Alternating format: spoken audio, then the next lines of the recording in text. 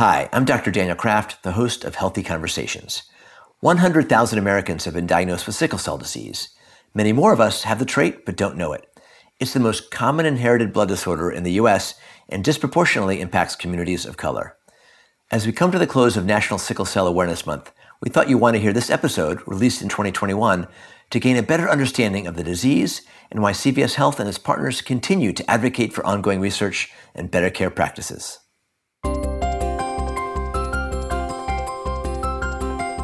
We've underestimated the value of science education in this country. How a virus is transmitted, how you can carry a virus but maybe not manifest disease, how these vaccines work and why they aren't sort of manipulating your genetics, so to speak. These concepts are really difficult when you're trying to convey them to a population where we have not invested the appropriate amount of resources in science education.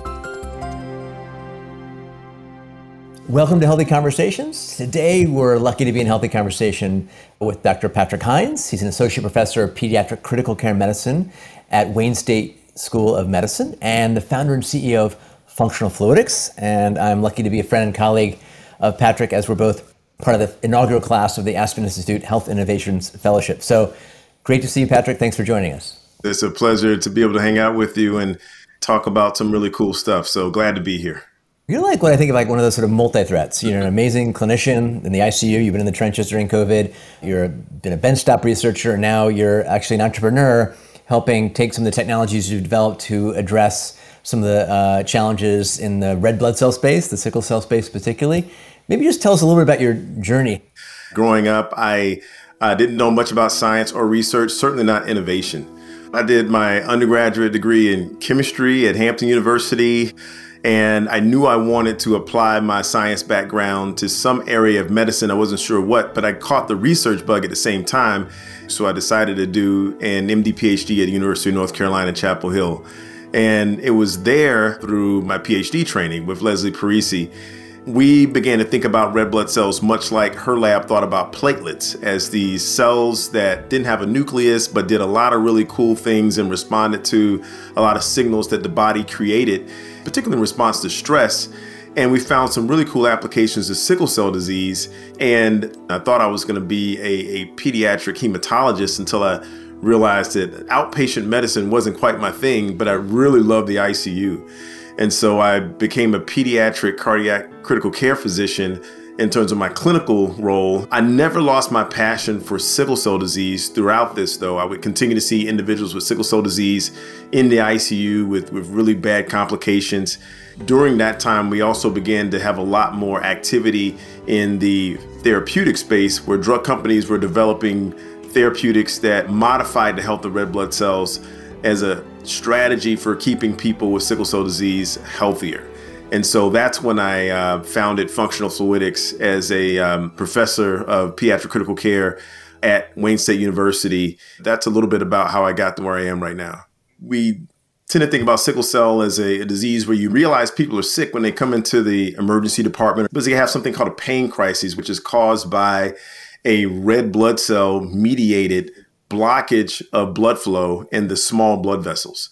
Those blood vessels can lead to the bone, and that can cause significant amount of bone pain. It can be in the brain where it can lead to strokes, in the lungs where it can lead to acute chest. The big one-on-one that I would give with sickle cell disease, however, is waiting for someone to have a pain crisis or a stroke is like waiting for someone to have a myocardial infarction or a heart attack before we intervene to try to prevent those things from happening.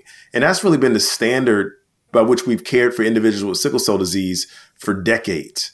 We've really been committed to how can we leverage biomarkers to understand when red blood cells are starting to function abnormally and intervene at that point. And so that gives an opportunity also to measure what could be a therapy before it fails, or exactly how to optimize its dosing, whether that's hydroxyurea or some of the new monoclonal antibodies. Yeah, and you've really touched on one of the reasons why we jumped into this field to begin with. People were developing these drugs that were supposed to help people with sickle cell disease and prevent problems, but they were using pain as an endpoint, right? So we were waiting until the patient had pain to say that something was wrong.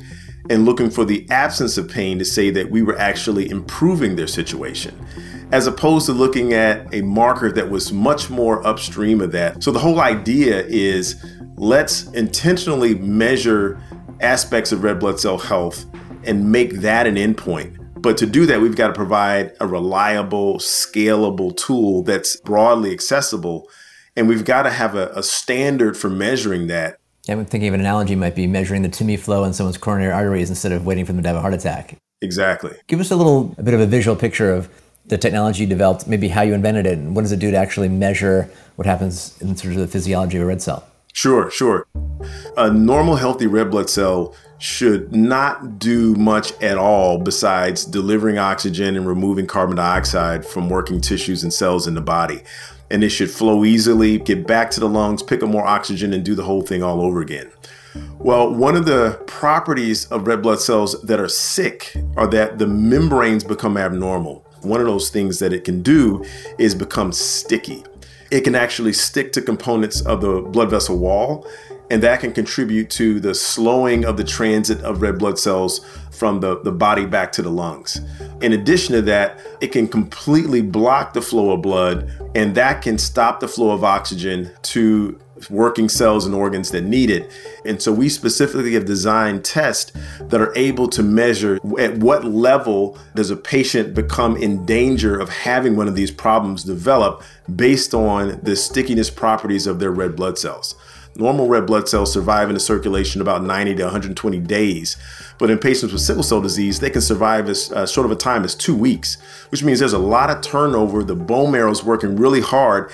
And these byproducts that happen, such as hemoglobin, are very toxic to the body. They cause inflammation. They can cause clotting as well.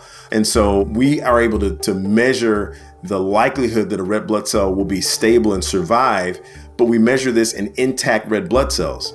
When I'm in the ICU and I have a patient that has a problem with red blood cell stability because they're on dialysis or because they're on a bypass circuit or a heart-lung bypass or ECMO, we don't know that there's red blood cell problems until those red blood cells have been destroyed.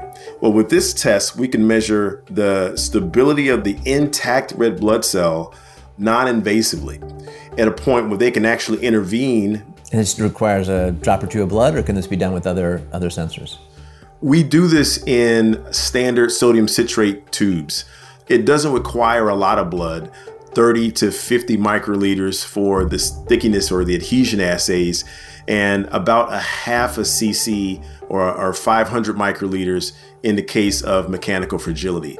Are there differences about where you sample in terms of measuring red cell fragility? That's a great question. And we have noticed differences if you measure these from arterial lines or if you measure them from finger pokes, because there's a lot of collagen and things that the blood gets exposed to before you actually collect it in the tube. So right now, all of the tests are standardized to be measured via venipuncture. So is this sort of in its use today or into the future something limited to sort of an ER and ICU, or? Right now, we do have a pilot program where we're making the test available to select medical centers across the U.S. Generally, they're patients who are in steady state. They're coming into clinic 2 to 4 times a year just to assess how they're doing. That patient's either in a low or high risk strata for having a pain event. For folks that they're interested in starting therapy on, they'll get these tests before they initiate therapy as an immediate baseline of red blood cell health.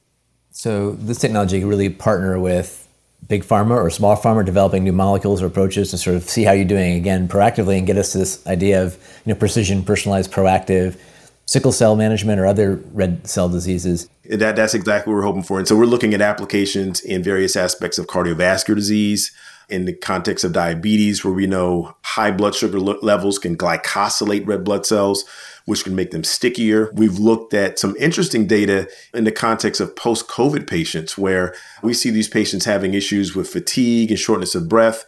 And we've demonstrated that in a subset of these patients, they have elevated stickiness levels that we think can contribute to inadequate oxygen delivery, which we believe can contribute to some of these symptoms. And we're partnering with some of our pharma partners to determine whether we can use these tests and potentially direct the right therapy to those individuals with these abnormal properties. Really exciting. Can you catch us up on What's the state of the art on managing sickle cell patients, both proactively and then in the maybe acute crisis setting? In terms of proactive approaches, the area where I think we've been the most successful in sickle cell disease is in the context of stroke, where we have a predictive surrogate endpoint, which is transcranial Doppler. And that's measuring the velocity of blood flow in the brain in individuals with sickle cell disease, because we know that as that velocity increases, that directly correlates to cerebral vascular narrowing, which can happen in individuals with sickle cell disease. The issue there is that you're talking about having to develop vasculopathy that's detectable by an ultrasound measurement before you intervene. And so with blood-based biomarkers, we think we have the opportunity to intervene much earlier before the patients develop something as severe as vasculopathy that's measured on a transcranial Doppler. And particularly in kids, the therapies that are currently FDA approved and are in the pipeline are really exciting. And so one of the areas are monoclonal antibodies against P-selectin.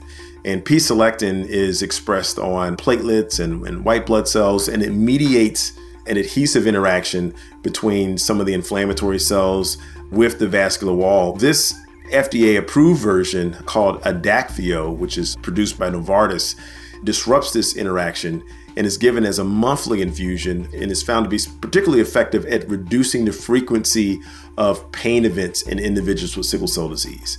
Another really exciting drug target is hemoglobin modification. We all know from early medical school days that one of the ways that problems are initiated in sickle cell patients is that the hemoglobin inside of the red blood cell sticks together, forms these chains when it polymerizes, and that damages the red blood cell over time. With something like Oxbryta, which is a hemoglobin modifying drug produced by Global Blood Therapeutics, by increasing that oxygen affinity for hemoglobin, you prevent that polymerization from happening from the very beginning, which should ultimately keep patients healthier. The third drug that's approved by the FDA is something called Indari, and that's an L-glutamine analog. And what that's believed to do is to reduce the oxidative stress inside of the red blood cell. There's a lot of other ones that are in the pipeline. Having other options is really important. Even patients on hydroxyurea have been shown to have other complications in sickle cell disease. And so having multiple ways to attack the problem are going to be critical. So it's exciting to have a lot more bullets in our armamentarium. Everyone's now aware of some of the exciting early studies essentially curing sickle cell with a variety of gene therapy approaches. What's your take on that, and what might be the barriers to adoption or what might accelerate it? Obviously, there have been folks that have been doing work with bone marrow transplantation, stem cell transplantation in sickle cell disease for many years, but there are obviously the problems that you see with stem cell transplantation in patients and finding appropriate matched donors for these patients. Looking at technology like CRISPR and gene editing have been really exciting in the context of sickle cell disease. Those therapies are in the research phase still, but I think they have a lot of promise, particularly in higher resource settings, for offering an option to actually cure the disease and not just treat chronically over time. You're relatively unique, super active as a clinician in the ICU, also develop benchtop tools and solutions and diagnostics. Tell us a bit about your challenges and the pathway to now take this from an idea that worked in the bench and really commercialize it. The road can be long and with a lot of twists and turns. And so, as you know, Danny, you've seen a lot of technologies from conception to application. One of the sort of fundamental challenges is just getting people to sort of change their mindset about what's possible. As physicians, we're very comfortable with our practice and comfortable with our approach to managing patients. And many of these sort of new innovative approaches require a very different way of thinking. There are barriers in terms of trying to get funding for this type of work, particularly in a rare disease population that has been traditionally underserved. Sickle cell disease affects, in the United States, primarily African Americans and folks from sub-Saharan African descent or from areas in which malaria is endemic. So it's a huge problem in the developing world. And as a result of that, historically, even though it was the first single gene disorder to be diagnosed in terms of its molecular underpinnings in 1949 by Linus Pauling, it was one of the last to receive a lot of the funding and advancements that have led to what we appreciate now is a significant upsurge in the availability of therapeutic options and curative options for these patients. These things have been available with other similar genetic diseases for decades before they became available in sickle cell disease. So just getting people, when you're trying to do this on an innovation level, to fund this type of work is a challenge. But one thing I've learned through the process is that there are a lot of investors that really believe in trying to do well by doing good. And ultimately, the investments that we make here are going to help in many other areas as well. Maybe tell a bit more of your personal arc about what it's like to start a company, get it funded, get it through trials, get pharma partners. The first thing I would say is you have to be comfortable with being uncomfortable. You have to be comfortable sort of stepping out of the comfort zone in which you practice. Because by definition, if you're innovating in medicine, you're identifying something that we do that you strongly believe that we can do better and that we should do a better job at. That's going to require you to stand out, so to speak, and to not accept the status quo and the solutions that are available, but to really try to stretch and think creatively and outside of the box. For me, I really felt that at the time when we were transitioning from this being a lab-based, exclusively research-based tool into something that could have applications in the clinical world, the perspective that I brought to the table was really important to convince people, particularly investors, across a number of different types of stakeholders. But there was a lot of things I didn't know that I had to learn. And you need to surround yourself with some really smart people that can teach you things that you don't know. What are some of the challenges you've seen, particularly related to, let's say you work in the ICU and sickle cell disease, that our listeners should sort of be aware of, and how might we start to address those challenges? Particularly when I talk to trainees, when folks sort of rotate through the wards, emergency medicine residents and surgical residents, and a lot of folks from different disciplines also converging in the ICU. When you hear them talk about sickle cell patients, there's sort of this, a lot of assumptions that people make, right? Here they're coming in with pain again, and you know, should we even believe that they're in pain? They're just drug seeking. A lot of these beliefs that were really prominent years and years ago, we see them propagated even till today. Understanding how to treat people from economically disadvantaged backgrounds, how to think about unconscious bias that we bring to make sure that they aren't negatively influencing the care that we provide or that we don't provide for these patients. I think that's absolutely one of the reasons why it's been acceptable to see these patients having this excruciating pain as an endpoint, having the tools to help these patients stay healthy and to treat them when they're ill is definitely going to make a difference. But I think it's going to take more than that. It's going to take a culture change, a mindset change in how we deal with this population. And a lot of great work is happening to reverse that. Not to get too political, but you live in a pretty purple state, lots of divisions. There's definitely an infodemic at play and still the pandemic of the unvaccinated.